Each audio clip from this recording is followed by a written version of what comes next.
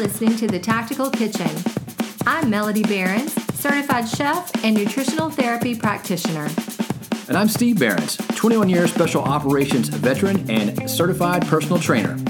Together, we are here to share our experience on the ketogenic lifestyle. Don't forget our disclaimer. This podcast is for general information only and should not be considered a substitute for professional medical advice, diagnosis, or treatment.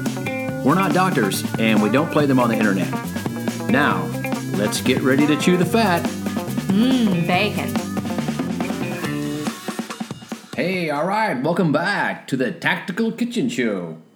It is episode 51 today.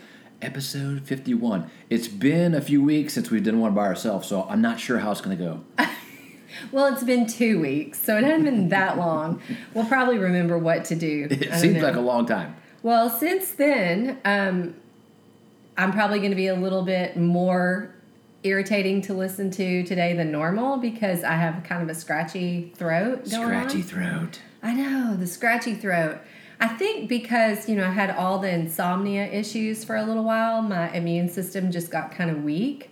And I don't know if it's a summer cold or I know the pollen count here has been crazy in Texas. My white car has been yellow. We've had to wash it, right? I know your trucks had the same thing. Well, at least you don't sound as bad as Nina Blackwood from 80s on 8. Oh my gosh, that's always so funny. Hi, I'm Nina Blackwood. Bless her heart. I mean, she had a rough voice in the 80s, and it's only gotten rougher. Was that from smoking, maybe? I don't know. Maybe something happened. She sounds like Wolfman Jack. It's what I still love her, though. I love 80s on 8 on the satellite radio or whatever that is in the car. Yep.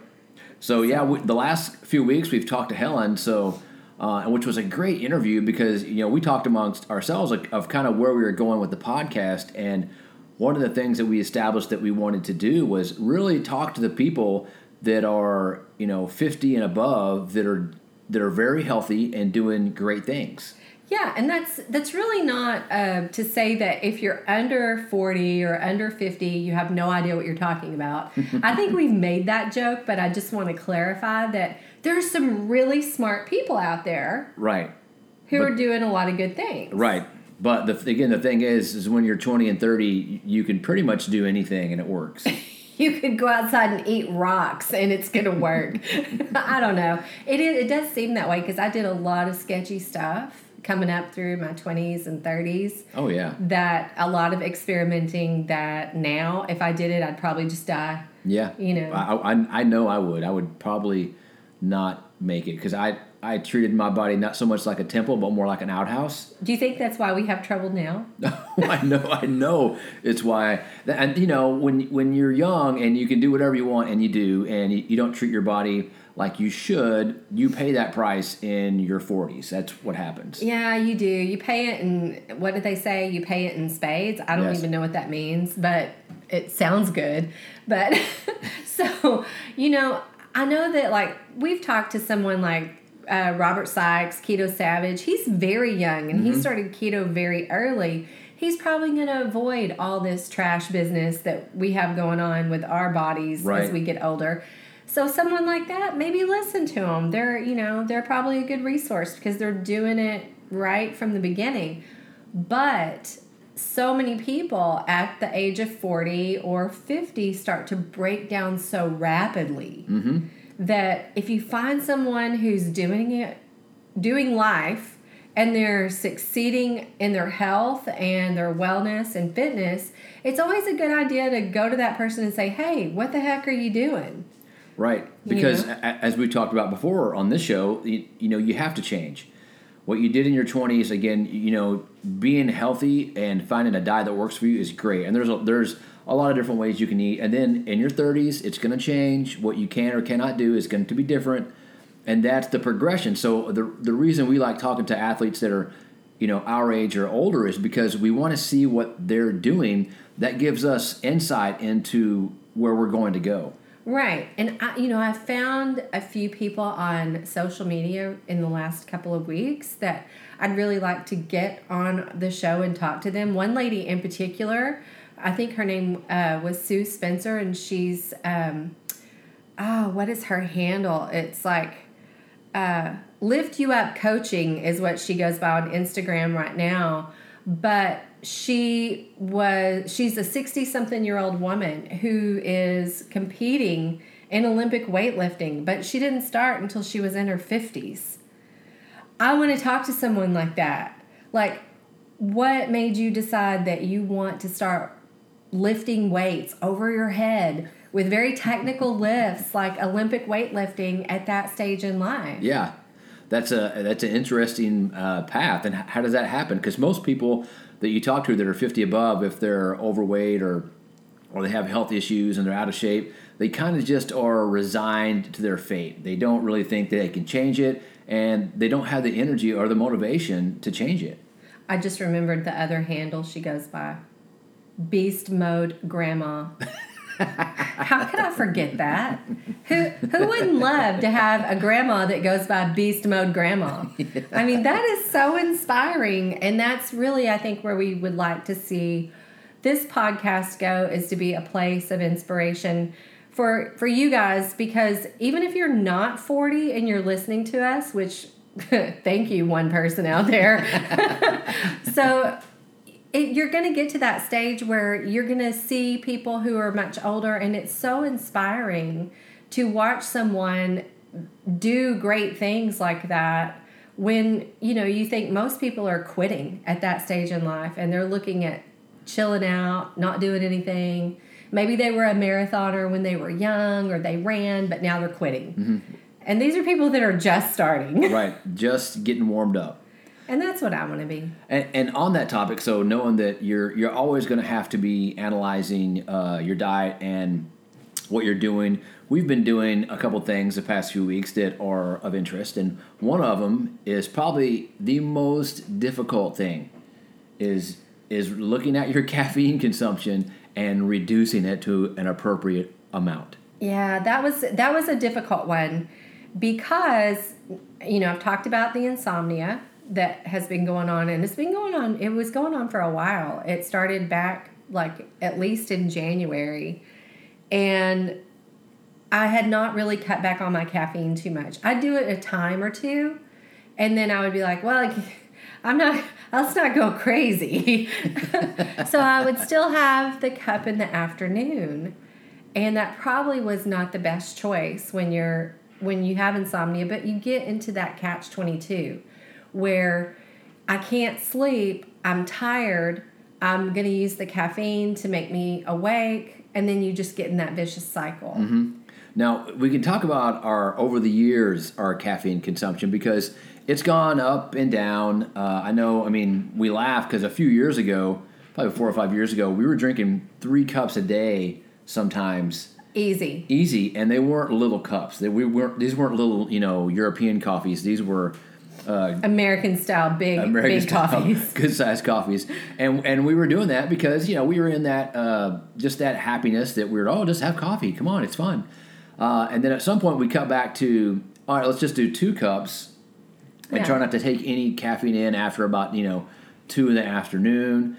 And then when the recent sleep issues come up, then you got to have that serious conversation with yourself. Is all right, here we go. I need to cut back the caffeine some more to see how it affects your sleep. And that, I think because I was starting to get to the place where I was desperate, it became a lot easier. And that's always the thing. When you get desperate, you'll do the right thing, hopefully.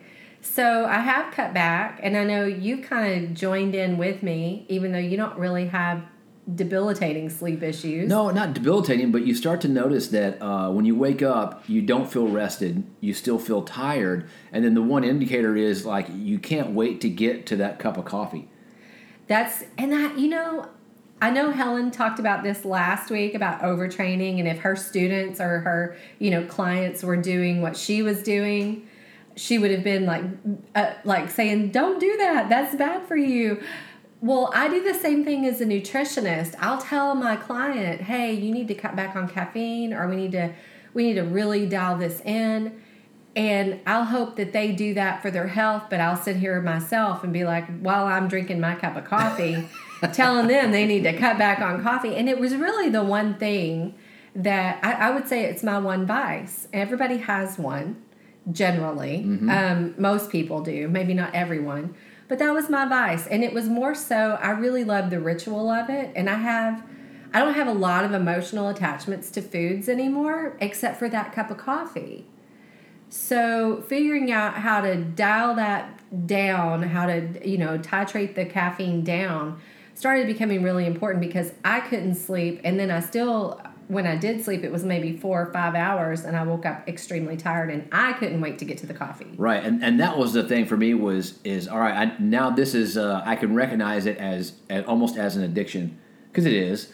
Let's not tiptoe around it. It is an addiction. It is an addiction. It's a drug. It's a legal stimulant. And so just cutting it back for us now, we're just doing the one coffee in the morning. I don't feel like when I get out of bed that, oh my gosh, if I don't get a cup of coffee in me immediately, I don't even want to walk around the house. No, I don't either. And I think cutting back to the 1 cup a day. In fact, the other day I almost thought about cutting down and just doing decaf all the time, because I am doing a decaf for a second cup if I want one, and we haven't even been doing that every day. But the 1 cup in the morning, I went through a couple of days where I did have a little bit of a headache. I felt a little off, and that's normal, but just kind of push through that. You know what to expect. And one thing that has happened is my sleep has drastically improved. Shocker. I mean, what did I expect? I know. It's so, because everybody says it's so obvious, and mine it's gotten better as well. I sleep more soundly, and it feels like it's deeper. And when I wake up, I'm not tired, and I come in the kitchen and I'm not looking for that cup of coffee. I'm like, well, if we get to it, great. Whenever we get to it, we still sit down and read and drink coffee together. But it's just one of those things that everybody knows that, and everybody knows that it's hard to do. So how do you do it? Well, you do it in baby steps. Exactly. And that was the thing. We had, I guess our baby steps have lasted like 4 or 5 years then. So you might want to quick step it a little bit and don't be like us. But, we did have the times where we would be traveling back and forth before we had moved back here to Texas, and we would come from Florida back here to visit family. And we would have coffee before we left. We would have coffee on the way out of town. We would stop in Louisiana and have coffee. And sometimes we would get a small coffee once we got into Texas. Right. It just depended on how early we left. And those were times where we kind of got into the habit of drinking a lot more coffee. And over the years, of course, obviously, just being at home, it was easy to cut that down to 2 cups a day during the week. But we would do 2, 3, sometimes another small coffee on the weekend, because what did we tell ourselves? It's the weekend. It's the weekend. It doesn't matter. And nothing counts. That's no better than someone who is drinking and going, it's the weekend. Right. So you have to start looking at those things that are, even though they seem perfectly normal and they're very common among everyone around you, if it's not doing your health a good service, then you have to really look at it and say, okay, even though most people look at this and this is normal, you've got all the studies that say, oh, caffeine is good for you, coffee is good for you, it does all these things for your body, it's an antioxidant. Well, if you're not sleeping well, then maybe it's not good for you. It doesn't matter, because if you're not sleeping, you're not recovering, you're getting that restorative sleep, then it really, you're right, it really doesn't matter. And we've done this before where we've dialed back to about 1 cup in the morning.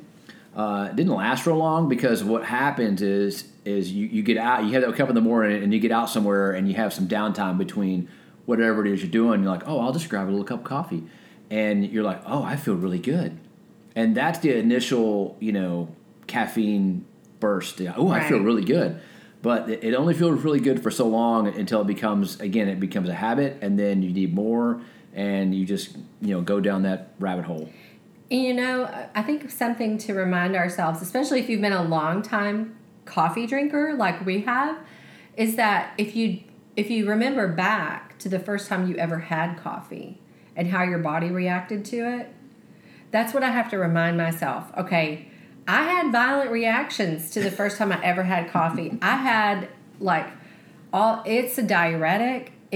It's a bowel mover. I mean, it does all those things. You feel sometimes kind of jittery. And, for me, I had diarrhea the first few times that I drank coffee because it stimulates bowel movement. Right. And, well, it also, it displaces your absorption of other minerals like magnesium, calcium, and B vitamins. Well, let's not get too down on coffee. No, I'm just kidding. See, that's a true addict. That's how an addict talks. Let's not talk too bad about the caffeine.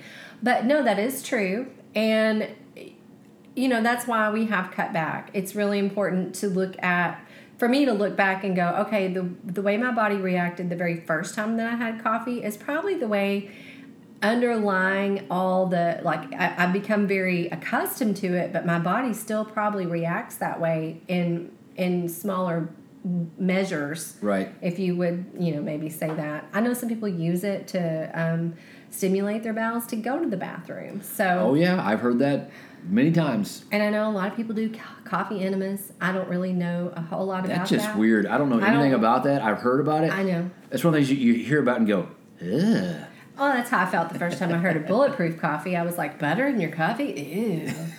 So, I don't know a lot about coffee enemas. It's not something that I've looked into a whole lot, but I'd rather drink my coffee than that. Just saying. It seems way easier. Yeah, it's easier to get it in that way. I mean, it's going to get down there anyway, right? Whether top to bottom or bottom to top, it gets to the same place. I guess. I don't know. I really haven't checked into that too much. I know a lot of people that do it. Maybe I need to ask somebody, but I don't know if I want the answer. So. I'm sure there's a video you can watch. Oh, no, thank you. No, thank you.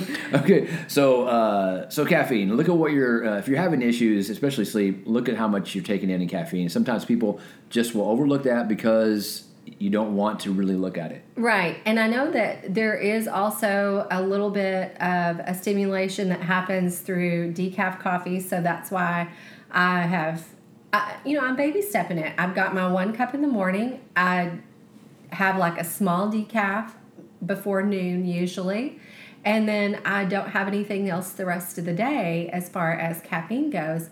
But even with the decaf, there can be some adrenal stimulation that happens there.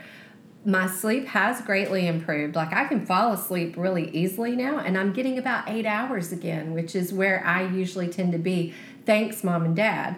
My parents made me go to bed at 8:30 my entire childhood. That was my bedtime. And then when I became a teenager and it was time to stay out late with your friends, I was like, God, I'm so tired. I'm so tired. Steve knows. I'm so tired. And, I've always been the sleepy at 8:30 and I can wake up at 5, no problem. But, man, lately it's just been, I've been back kind of on that train, that natural rhythm of I get sleepy at about 8:30. A lot of times I'll wake up at 5 or 6 and I'm fully refreshed and ready to go. That's gold. Right. That is the money right there. Finding your biological rhythm, your circadian rhythm that's personal to you, and finding out what that is and how it works best for you is important because, as we always say, we're all different. There's plenty of people that stay up to 2, 3 in the morning and sleep till noon. That ain't me. That's not us. But if that's the type of person you are, and that's what works best for you, and you feel healthy and you feel rested, then roll with it. Something I heard that was interesting last week when because I've been looking at sleep stuff a lot, and that biological drive to go to sleep, whatever time you do get sleepy, that if you push past it, which I was doing that a lot. I would push past the time where I felt sleepy. And this was another key problem.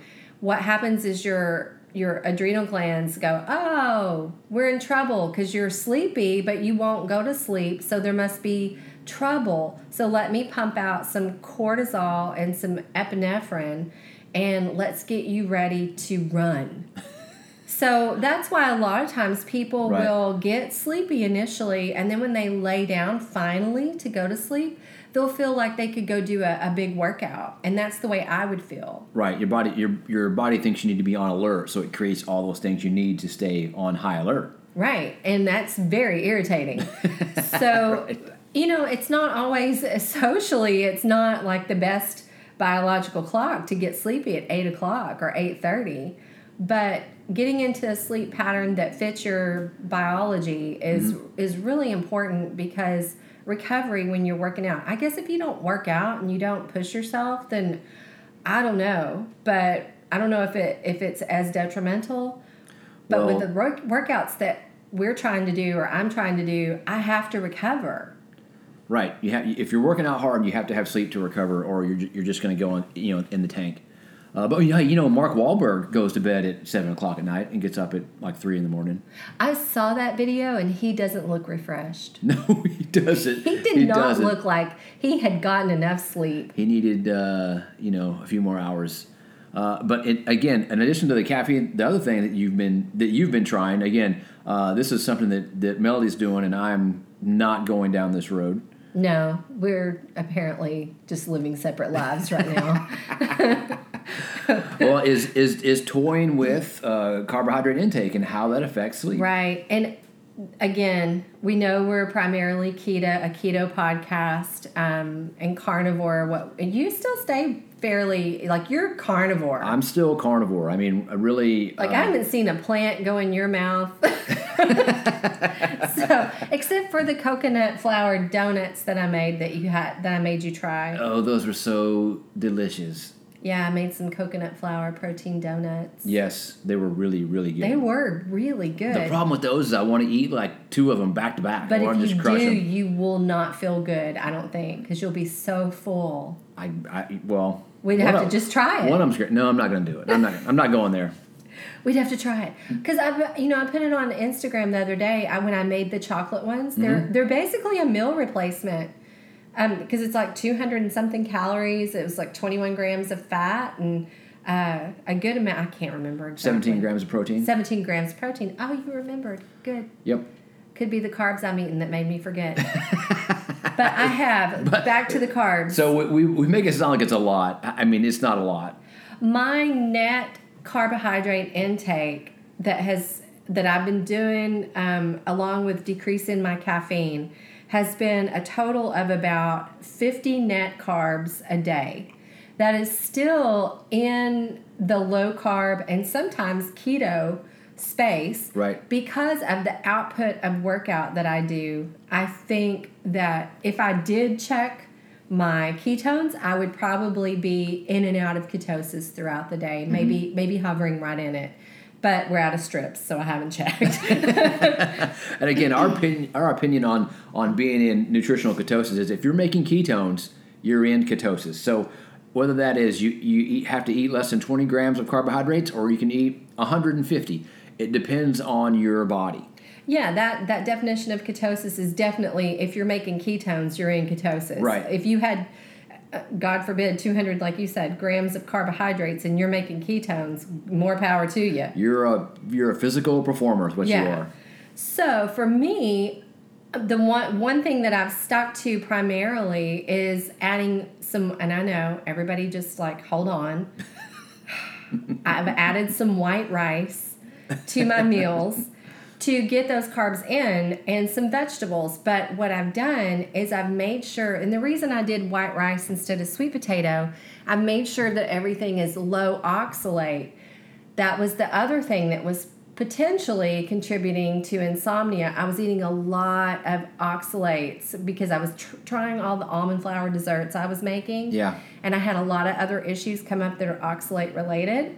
And insomnia happened to be one of the things that's related to high oxalate intake that I wasn't aware of. Right. Always finding out something new. Oh, every freaking day. It's just amazing. And so, I've upped it to about that amount. And part of that is vegetables that are low oxalate. You can find a whole list of low oxalate vegetables and foods, pardon me, on lowoxalate.info, and that's one of the most comprehensive lists, and that's where I'm pulling all the low or no oxalate foods that fit in with a more keto lifestyle, plus of the white rice instead of sweet potato, for my carbohydrate because there's no oxalates. So oxalate buildup in your body is something that everybody should look at, especially if you're having these health problems that nobody can put a finger on. Your doctor doesn't know what it is, and he just, of course, wants to give you more medication, and they're just telling you they can't figure it out, which happens way more than what people think. Oh, I know. We've had a lot of friends who go to the doctor with different issues, and the doctor just says, I really don't know what it is. You're having all these physical problems, but we can't find anything wrong with you. Mm-hmm. And that's frustrating for someone to go through that. And they'll start rolling the dice and just chunking out different medications to see if it works, and that's not always good because you're never your body is never deficient any type of medication. No. Like you don't have a statin deficiency, you don't have a Lipitor deficiency. That's not the way it works. So if you have an issue and you're trying to fix it, there's a nutritional deficiency, either something you're not eating that you need to eat or something you are eating that you don't need to eat, and it's up to you to figure that out. Right. That's 100% true. Because we've had a lot of friends who they went to the doctor, like you've told about it on here before. We have the one friend who went to the doctor, couldn't figure out what was wrong. You just simply said, how much water are you drinking? Right. It was just a water issue. The person didn't drink water. They drank sweet tea the entire day and never took in any water. And it was a simple fix. And you're like, wow, okay, just drink water. Okay, who's next?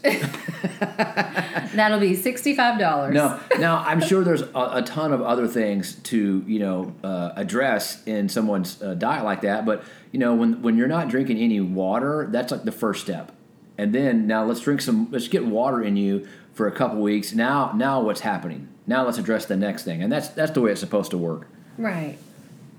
And you mentioned we're always learning something new. This last week, we had some other stuff come up about with your dad. Yeah, so I live right next door to my dad, which is great. So we're always talking, and he's almost 70. He'll be 70 this July, and he went to the eye doctor, and they were talking about he had glaucoma, stage 2 glaucoma. And if I'm not familiar with what that was, had no idea. I don't have glaucoma. I'm only, almost 50. And so started doing some research and trying to figure out why that is, because they had given him beta blockers, and beta blockers reduce your blood pressure. And so they're trying to tie the blood pressure to intraocular eye pressure. And that's the reason they gave him beta blockers. And they also gave him prostaglandins to drop in his eye. Both of them are dropped in his eye. And again, I went back to, you don't have a beta blocker deficiency. You don't have a prostaglandin deficiency. What's wrong? Why is it working? So we did research, watched a couple really good videos online, and it turns out it's really a hormone imbalance. Well, the prostaglandins are actually created by by fatty acids. So that's the three prostaglandins will create the inflammation and then anti-inflame. Mm-hmm. So, you've got what they're trying to do is reduce that pressure in the eye. Right. But when you think of like prostaglandins, that comes from our fatty acid intake and balance. So then when we found out, it's a hormone imbalance, then you have to start looking at, okay, maybe there's a fatty acid deficiency here or an imbalance that would help the eyes. Right. So now you have to dig deeper and figure out, and that's where it gets personal because I don't know what hormone imbalance that causes the eye pressure to build up, and everybody's different. So then you have to really start talking to people about exactly what they're eating. Oh, and how many people tell us the truth every single time from the very beginning? What was it? Your dad? It was your dad that was like, went to a church function and they had hamburgers, and he said that he said he had these hamburgers and they didn't set well. It made him not feel good. And then it came out a few minutes later that he also had a bag of Cheetos. And so it might have been the Cheetos. I'm going to go with the Cheetos. Not the hamburger meat. Not saying that, the hamburger meat couldn't upset your stomach. If it was not agreeable to him, then yeah, it absolutely could. But I'm going to go with the Cheetos. I'm going to go with the Cheetos, too. I'm going to go with the Cheetos. So, and again, that just, dealing with the glaucoma, when you have parents that are in their 70s, they're going to have, issues to deal with. and you want to help as much as you can, especially when all doctors want to do is just hand out more medication to people. That's all they want to do. They never want you to come off any medication, but they're always giving you more. And they don't take, my dad and his wife, they don't take any medication for anything. Right. And they always want to do surgery on them, too. They want to cut them open all the time. They're like, we could take this out and this piece out, and we can remove this. You don't need that old prostate. Just get rid of that thing. Yeah. Or your gallbladder, we could take that while we're in there. I'm surprised they didn't go, you don't need that eyeball. Just wear a patch. It's cool. I know. It's like for everything you go to the doctor for, they either have a medication or a surgery that they want to do. And it starts to get scary. And your dad's doing all of the good things. Like, he's very active. He's trying to eat a low-carb keto diet. I still think he doesn't get enough fat. But no. That's my opinion. And so, but he's gotten down to a really good weight and body composition for being almost 70. And you would not think he was almost 70 for sure. Right. But, when he took the beta blockers, and, because the doctor told him to, and his first complaint was, it made me feel horrible. Right. And a lot of the medications that if you feel good, then you take a medication and all of a sudden you feel terrible. Right. That's kind of a good indicator that maybe the medication isn't the best route, or hopefully it's not the only route. Right. So we haven't solved this problem yet. So if anybody knows anything about glaucoma and hormone imbalance, please let us know, because we're still doing research to see what happens. We've changed his diet up a bit. We've removed some things. He was eating almonds, which are high in oxalates. So we removed the almonds, talked to him about increasing his fat intake to eat a little more fat, so maybe he makes the right hormones to cause the eye. And what it is, the eye builds up pressure because it doesn't flush. It doesn't release the liquid in the eye. The valves, I guess, don't work. So your dad could just think of it like a car motor, right, and he could probably fix it by himself. Yeah, absolutely. So if anybody knows anything about that, just hit us up, because we're definitely getting deep into this research. Yeah.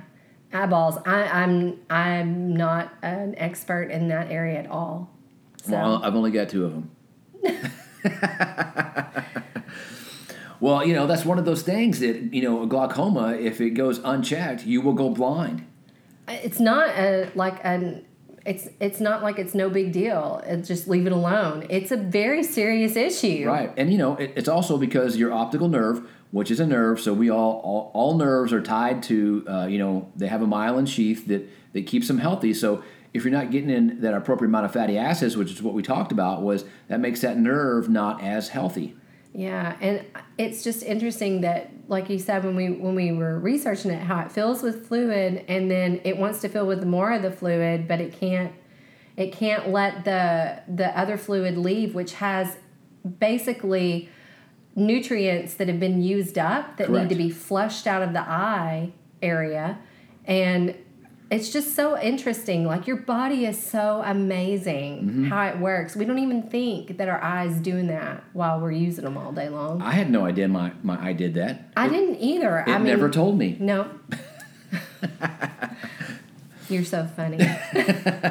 So it's important, and again, that goes back to why we're seeking out people that are healthy and doing events like CrossFit, and they're over 50 or they're 65 or they're 70, seeing what they're doing and how they've achieved such great health. Because I don't want to be in my 70s or even 80s and not be healthy, not be able to be active and do what I want to do.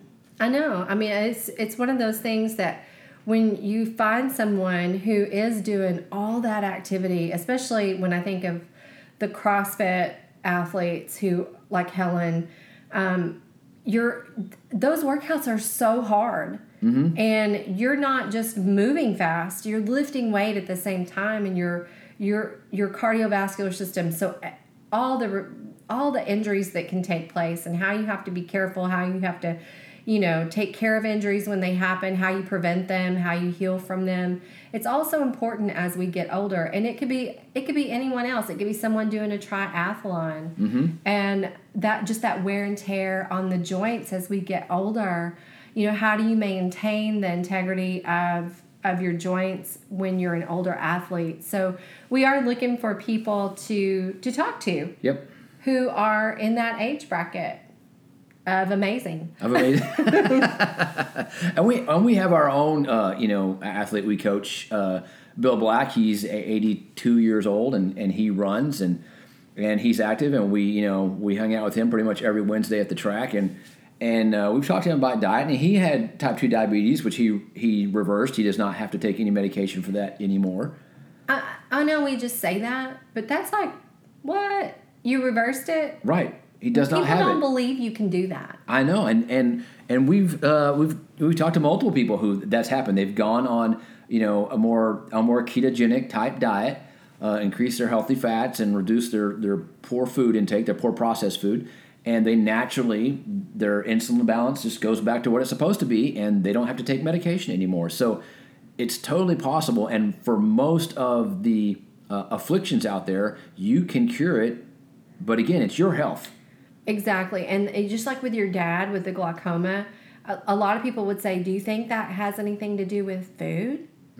Yeah. And, that's the question we get so much. And, of course, all you guys listening, it has everything to do with food. You're smart. You're here, And it has everything to do with food. Anything that's hormonal related, anything in your body has everything to do with the food. Well, the one thing they did tell him was they wanted him to reduce his blood pressure. So that's what the beta blocker's for.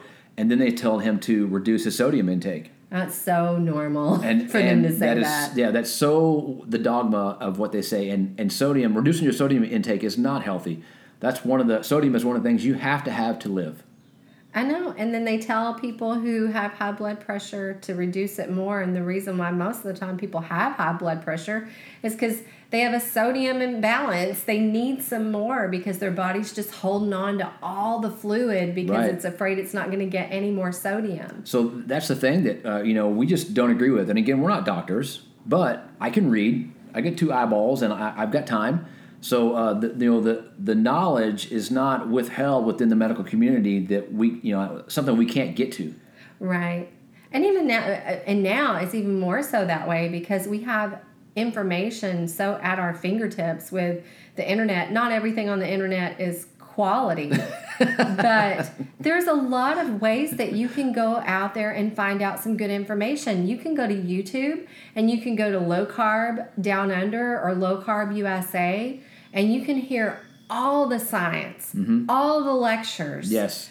And you can hear all the experts talk. It is not hidden from you at all. That is a great thing about, YouTube especially. And Low Carb does this. All their stuff is online. So you can go watch all the presentations and learn so much because these are scientists or doctors or researchers who have all the data to back up what they're saying. Yeah, you've got some people who work in laboratories. You've got doctors who work every single day with patients, and they're doing this what we call on the front lines.